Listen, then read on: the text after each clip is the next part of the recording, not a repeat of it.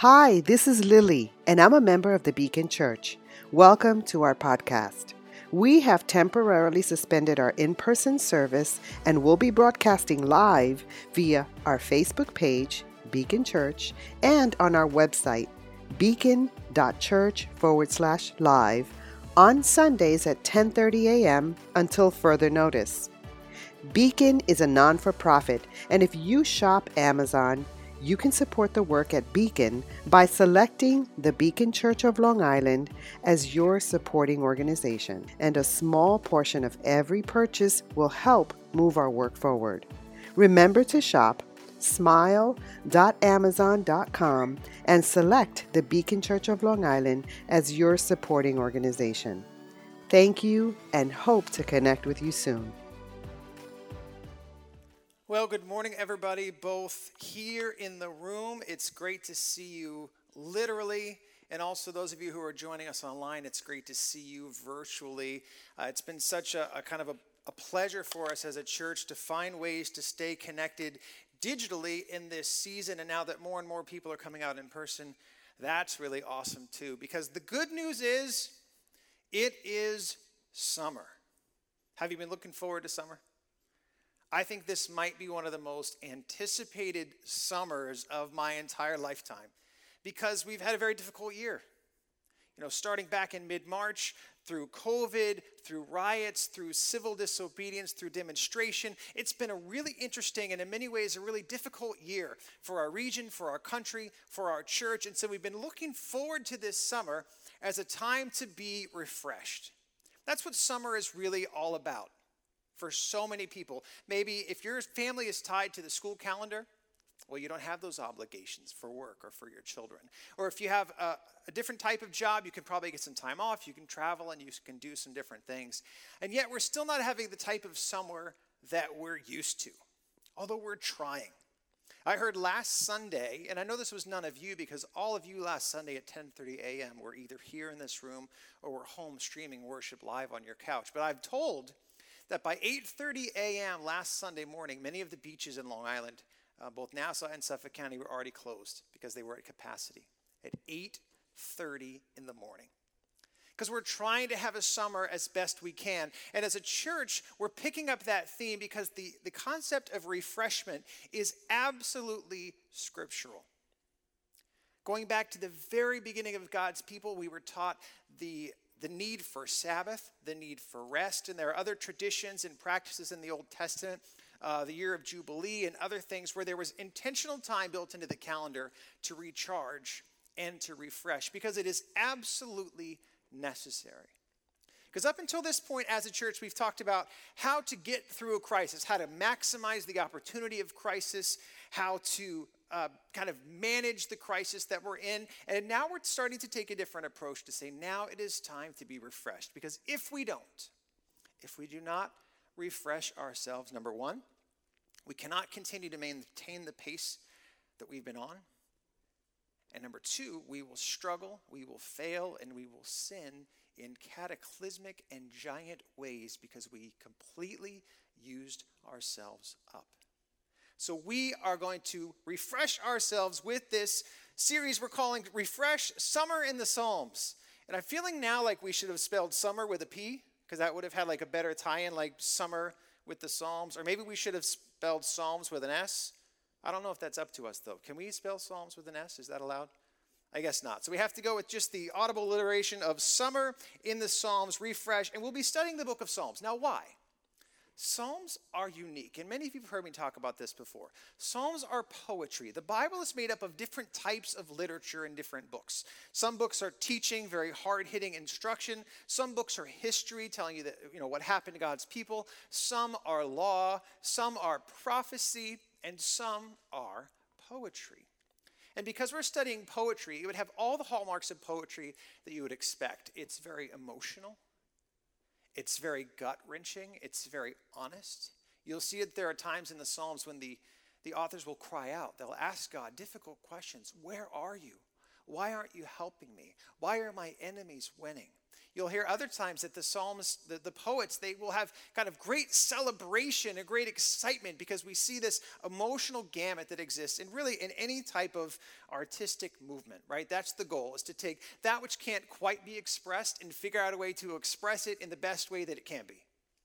That's why people write music. That's why people paint. That's why people create sculptures. That's why people write poetry. And these poets, their work has been preserved in the Psalms. There's a number of Psalms, of course, about half of them are written by David, including our main Psalm that we're discussing today. They're also written by other people. Often they were set to music, and we're trying to figure out how they were used in the history of God's people. But we know that it's the poetry. And how do you know it's poetry? Well, really, you know that because of the way that it's written. Hebrew poetry is known for a concept called parallelism. Okay? Hebrew poetry doesn't rhyme. This is not a roses are red, violets are blue type of situation. It's different. The poets have laid it out, and they use parallelism. They use two lines to express their thought. And let me give you an example. This is a very famous psalm that you may have heard before, and it just talks about who God is. And it says, "The earth is the Lord and everything in it, the world and all who live in it." Okay, look. Line 1, "The earth is the Lord's and everything in it." Line 2 says the same thing. The world, earth, world, and everything in it. Line 2 reflecting line 1. Next statement. "For he founded it on the seas and established it on the water." See, these say the same thing. He founded, established, seas, waters. So we're interpreting this. We always have to take the parallelism in mind. Like, you can't try to pick it apart. Like here, the world is everything, lives in it is God. Does that mean that that which isn't living isn't his? No. This is an extension of everything. So we see this parallelism is how we understand the poetry of the Psalms. The Psalms are actually 5 different books. If you read through the Psalms, and I hope you will this summer, I just started a YouVersion reading plan last week that's going to take you through the Psalms, I think, in 40 days, something like that. I started it 4 days ago, so I'm only 2 days behind, and that seems about right. But I'm going to read through the Psalms this summer, and you'll find that they're in 5 different books. And if you read through it, it'll say the heading, Book 1, Book 2, Book 3. Why 5? Well, we think there are 5 books of Psalms to kind of match the 5 original books in the Bible, the Pentateuch, the books of the law written by Moses. This is Genesis, Exodus, Leviticus, Numbers, Deuteronomy. For the Jewish people who preserved the Old Testament scriptures, that was their foundation. That was their law. So these are sort of the 5 books that would complement those books. And the Psalms are laid out as a story. They're laid out beginning with God and his majesty and his power. Man's failure, which sent us into exile, which for Israel was literal. They lost their land. They were deported. And then the return back to God. And this is not only the story of Israel, but it's actually our story as well. God is perfect and good, but we left him because of our sin. But God is bringing us back to himself through the revelation of who he is. So importantly that Jesus was trying to explain the Psalms this way. He said, "Everything must be fulfilled that is written about me." This is Jesus speaking. "In the law of Moses, the prophets, and the Psalms." Right from the beginning, Jesus is saying, these Psalms, they point to me, and I'm here to fulfill them. That's a powerful statement that the Psalms sit on top of, that Jesus said they point to me. Now, I think it's important to understand this broader scope before we go into our specific Psalms. So I want you to see the thesis statement. Psalm 1 is not included in any of the 5 books. It's an introduction intentionally written for the book. So in the same way, we intentionally look at it now as an introduction to our series. Psalm 1, 1 through 3 says this. Did I go backwards? I went backwards.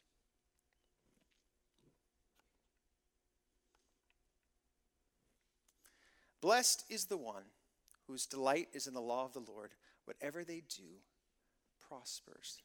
This is kind of a truncated, bulleted statement of the larger passage that says, "Blessed is the one who does not walk in step with the wicked, or stand in the way that sinners take, or sit in the company of mockers, but whose delight is in the law of the Lord, and who meditates on his law day and night. That person is like a tree planted by streams of water, which yields fruit in season, and whose leaf does not wither. Whatever they do prospers." Again, simplified. Blessed is the one whose delight is in the law of the Lord. Whatever they do prospers. And there's a tension that exists in this statement which does not come naturally to us as people, and that's very simply delighting in law. We tend to view law as being restrictive, as being authoritarian, as being totalitarian, as being oppressive, that the law is reducing our freedom. And so for us to say we're delighting in the law seems to be contrary to the nature that's been built into us. Who delights in rules, structure, and order? This is not what we've been taught. Why do we love summer? Summer is a little bit less structured. Your schedule's probably a little bit more open because the weather is better. You probably have more options to be inside and be outside. We view the lack of structure as freedom. And so it's difficult for us to really talk about what it means to delight in the law. And if we start to tease it out a little bit, maybe we say, well, maybe what it really means is blessed is the one who follows the law. This is the kind of the pleasures of a good conscience. Maybe you can have a sense of settledness and a sense of pride that you've learned how to follow the law. But clearly it says delight, so that can't be it. Or maybe it's just someone who appreciates the law. Like one person might appreciate history, or one person might love math, or one person might, just their passion is philosophy. And it's like another person, well, this is someone who just loves the law, right? I mean, these are people who would become attorneys or judges, right? Because they love the law. But it doesn't say that. It doesn't say those who love and appreciate and respect. It says those who delight in the law. And so we have to figure out, if we're going to really be refreshed, how we can understand what that means to actually delight in his law. And so the psalm that we're going to look in an in-depth way this morning is Psalm 19. I would love it if every single person would turn to Psalm 19, either in your print Bible or on your device, for two very simple reasons. We're going to read the whole chapter together, and I think if you don't have your own copy of Psalm 19 that you can read, you're going to feel a little left out. It might even be a little bit boring and long to you. Second of all, I want you to see the parallelism. Because now look at your Bible, look at how it's formatted. You can see the two lines. In fact, we've talked about this in my Bible class. There are a lot of books of the Bible that go back and forth between just regular narrative, story, and poetry. And this is how the translators and the publishers let you know that a poem has broken out, because the formatting will change. So do you see it there, how the lines are complete, that there's semicolons and commas and all these weird indents and line breaks? That's poetry, okay? So as you read the Psalms this summer on your own, consider how that matters and how it all factors in. If you're on our Church Online platform, there's a Bible tab you can use right there. Just click on it. If you're joining us on Facebook, well, the best thing you can do is jump over and join us on our website. The second best thing you can do, grab a device or another tab and open up to Psalm 19. All right, I'm going to read the entire chapter, and I want you, when we get to verse 14, the last verse in this chapter, I want you to read it out loud with me, whether you're in person or you're home. We're going to read verse 14 together as a prayer.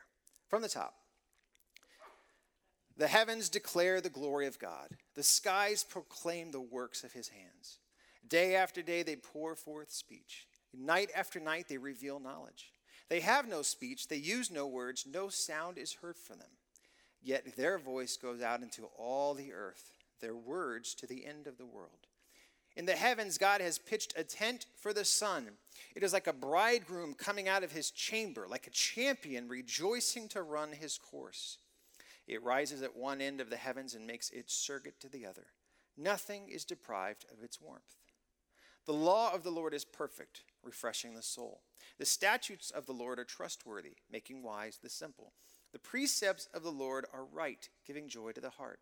The commands of the Lord are radiant, giving light to the eyes. The fear of the Lord is pure, enduring forever. The decrees of the Lord are firm, and all of them are righteous. They are more precious than gold, than much pure gold.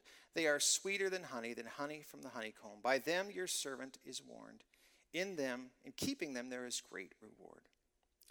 But who can discern his own errors? Forgive my hidden faults. Keep your servant also from willful sins, that they may not rule over me. Then I will be blameless, innocent of great transgression. Read this with me. May these words of my mouth and this meditation of my heart be pleasing in your sight, Lord, my rock and my redeemer.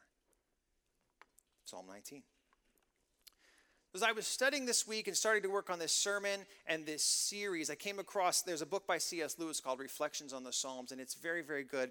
And in there, C.S. Lewis says that he believes this may be the finest poem that's ever been written, certainly in the Psalms and maybe in the course of all of human history. So when you read something like that from C.S. Lewis and you get to pick first in the series what your text is going to be, you get very excited when you see things like that. And then you feel bad for everyone else who has to preach because you just took literally the best psalm. Sorry, not sorry, okay? So Psalm 19 is unbelievable in its depth and its breadth and what it explains about God and who he is. And it's in three principal sections. Remember, this is carefully crafted. Section 1 is God's revelation through creation.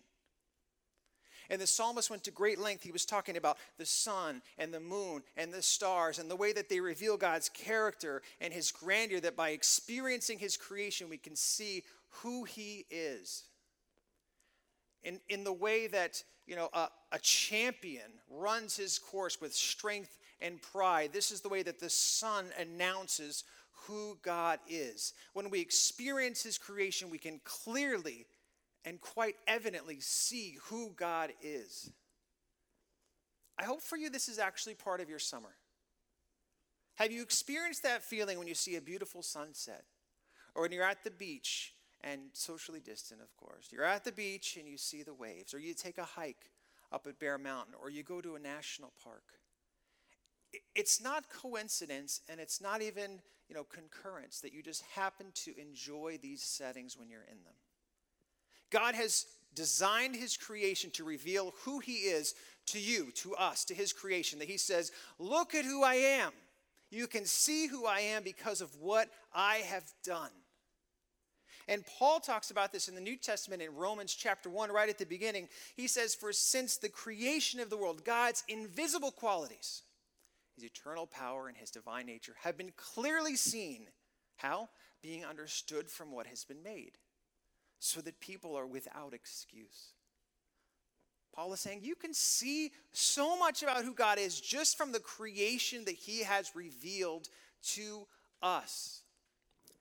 And so when the poet is talking about this, he's describing to us, this is who God is. You can see it from his creation. And to the original audience of the poet, there would be another point that is a little bit lost on us, but was incredibly important in its time. The poet is also reminding that the creation itself only reflects God. We would never worship the creation. Because in those days, some would worship the sun as God. Some would worship the moon as a god. Some would worship the stars and the pantheon as types of gods and types of symbols and zodiac and all of this. And they were kind of getting distracted by the beauty of the creation and saying, wow, I'm going to worship the creation. And the poet David is saying, no. The creation reflects who God is. In our day, we struggle with this same concept in a different way. Many in our day will deny that God was involved in the creation of the world. But if we deny God's involvement in the creation of the world, we have denied ourselves one of the main ways that he has revealed to us who he is. So the creation is the general revelation of God. And so why can it be so refreshing to stand in nature? Because when you immerse yourself in creation, you are standing in an environment designed by God to invoke and display God's beauty and character. Well, the psalmist goes on. He writes a second section. He said, this is God's revelation through his law. And I believe this is the one that's harder for us to connect to, but possibly more important. Because as a good poet, and this is where David really started to show off, he talks about the law 6 different times, 6 different ways, using 6 different nouns, 6 different descriptions, and 6 different extensions of who God is, all in one section. It's 6, 6, and 6 again, but it's not that 6, 6, 6. Don't go there, okay? So the poet's really showing off. He's like, I'm going to show you the beauty of the law. And so he says, well, what is the law? First, he begins with the very generic statement, Torah, which says that the law is perfect. And this is the comprehensive term for God's revealed will. He says this law is perfect. And there's a lot of discussion about, is the law perfect because God gave it, or did God give it because it is perfect? And the answer to that is yes. because the law is the revelation of who God is. God's perfect law is revealed because he is perfect. It says his statutes, or some other translations will call it his testimony, is trustworthy. God's law is not arbitrary in that you have to wonder if it's good or if it's bad, but you can trust God in his character because of who he is. His precepts are right. They are correct. They are moral and good. There is a precision to his authority and that in the way that God addresses it to his people. His commands are radiant. And we've already heard this radiance word in our psalm, talking about the sun. And here the psalmist is, remember parallelism. He's starting to bring his two ideas together. So remember how the sun was radiant?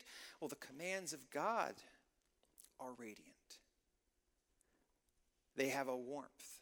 They have a goodness. They have a restorative quality, right? If you have radiant heat in your home, what does it do? It just simply is the essence of heat. You can almost not tell where it comes from, but it's just everywhere and all the time.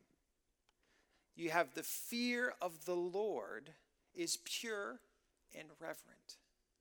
That when we fear God, we can see that there is none who is like him. He deserves our highest level of respect and praise, our highest level of reverence, that we would revere him fully. We would show him the highest level of respect. And his decrees or his judgments are firm.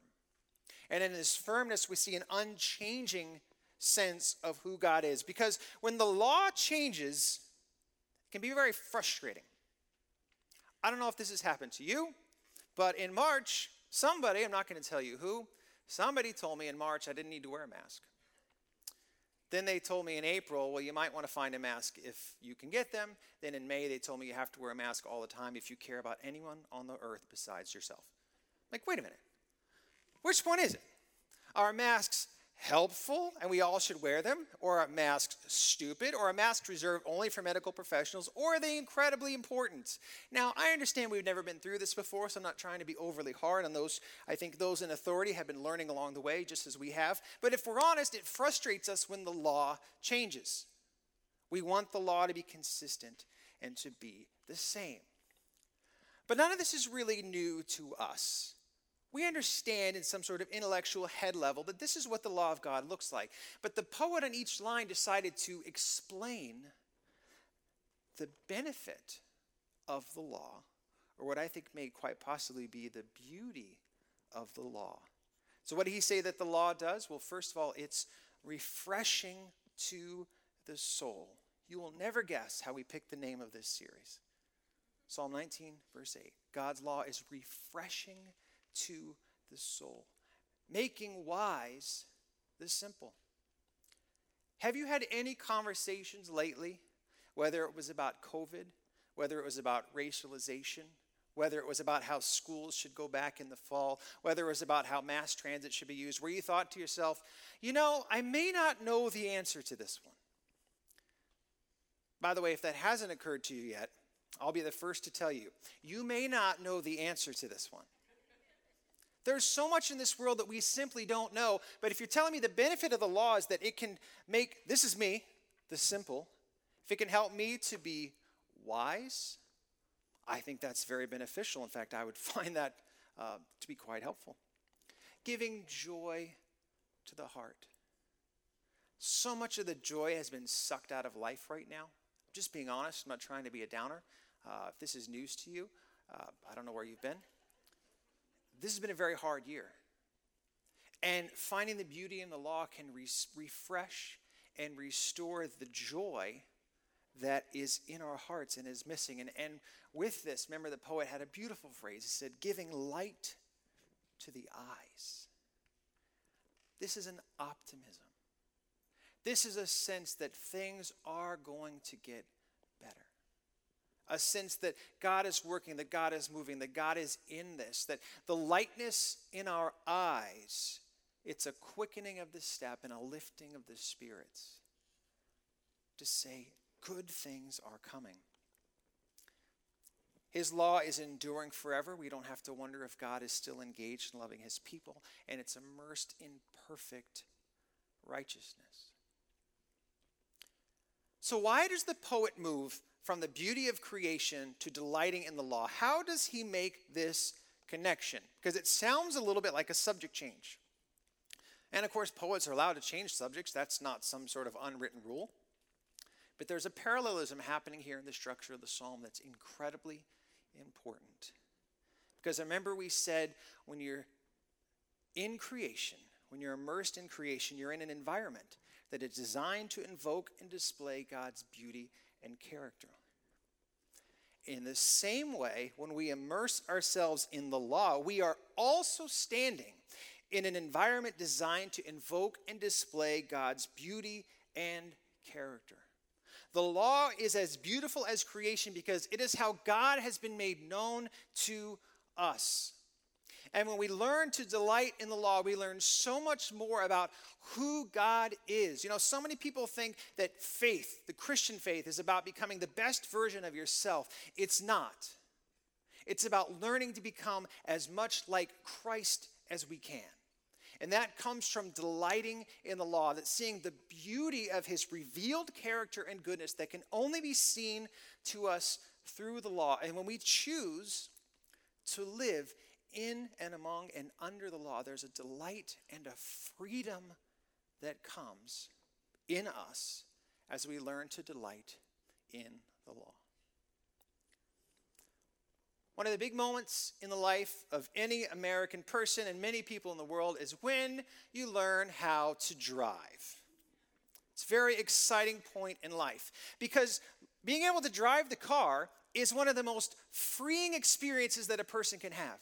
Because you can now suddenly go anywhere you want to go. Those of you who drive, there's nothing stopping you right now from driving to Montauk to see the lighthouse. There's nothing stopping you from going to a national park. There's nothing stopping you from going anywhere that you want to go. I know there's some temporary COVID restrictions, but if you're a driver, you have incredible freedom available to you. But driving is one of the most restricted and restrictive activities that exists anywhere.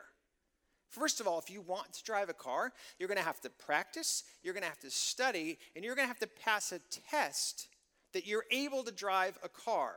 You don't even have to do that to become a parent, right?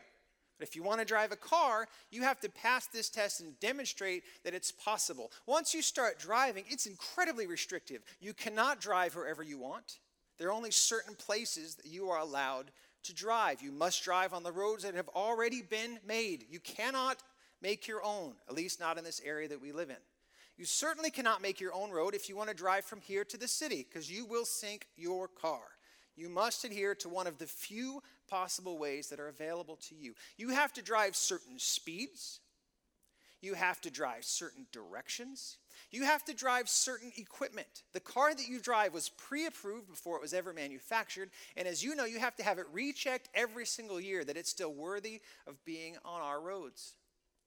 When you're in your car, you have to use safety equipment, whether you like it or not. There are restrictions to how many people can be in your car. This is unbelievably bureaucratic, legislated, and structured. However, if we choose to participate in the driving system, we enjoy incredible freedom. And if we're charitable, you will see that each structural step along the way, that you have to stop at a light that's red, that you must wear your seatbelt. Each one of these regulations is actually a delight to you because it makes the experience safer for you, which preserves your freedom. And in the same way, we can learn to delight in the law. Because when we delight in his law, we can see the freedom that comes when we choose to live in and under the way that God has taught us to live. And in fact, that's how this psalm ended. If you remember, section 3 was just a couple of simple prayers where the poet asked God to bring his life into alignment with God's revelation through creation and through the law. He said, please forgive my accidental sins. He said, please forgive the sins that I continue to do on purpose, my addictions, my struggles, my rebellion. And then he ended with that prayer that we all read together, that the words in our mouths and the meditations of our hearts are pleasing and acceptable. Because when we choose to live under this revealed character of God, we see the incredible delight and freedom that's found in it.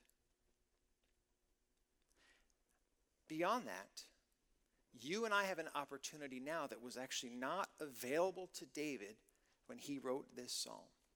Because David said, we have two incredible revelations of God, his creation and his law, both delight, both beautiful, both revealing who God is. But then a time later, the person of Christ came. And Jesus explained who he was. He said, I didn't come to abolish the law, I came to fulfill it. And the epistles talk about Jesus as being the firstborn over all creation, that everything was created by him and through him and for him.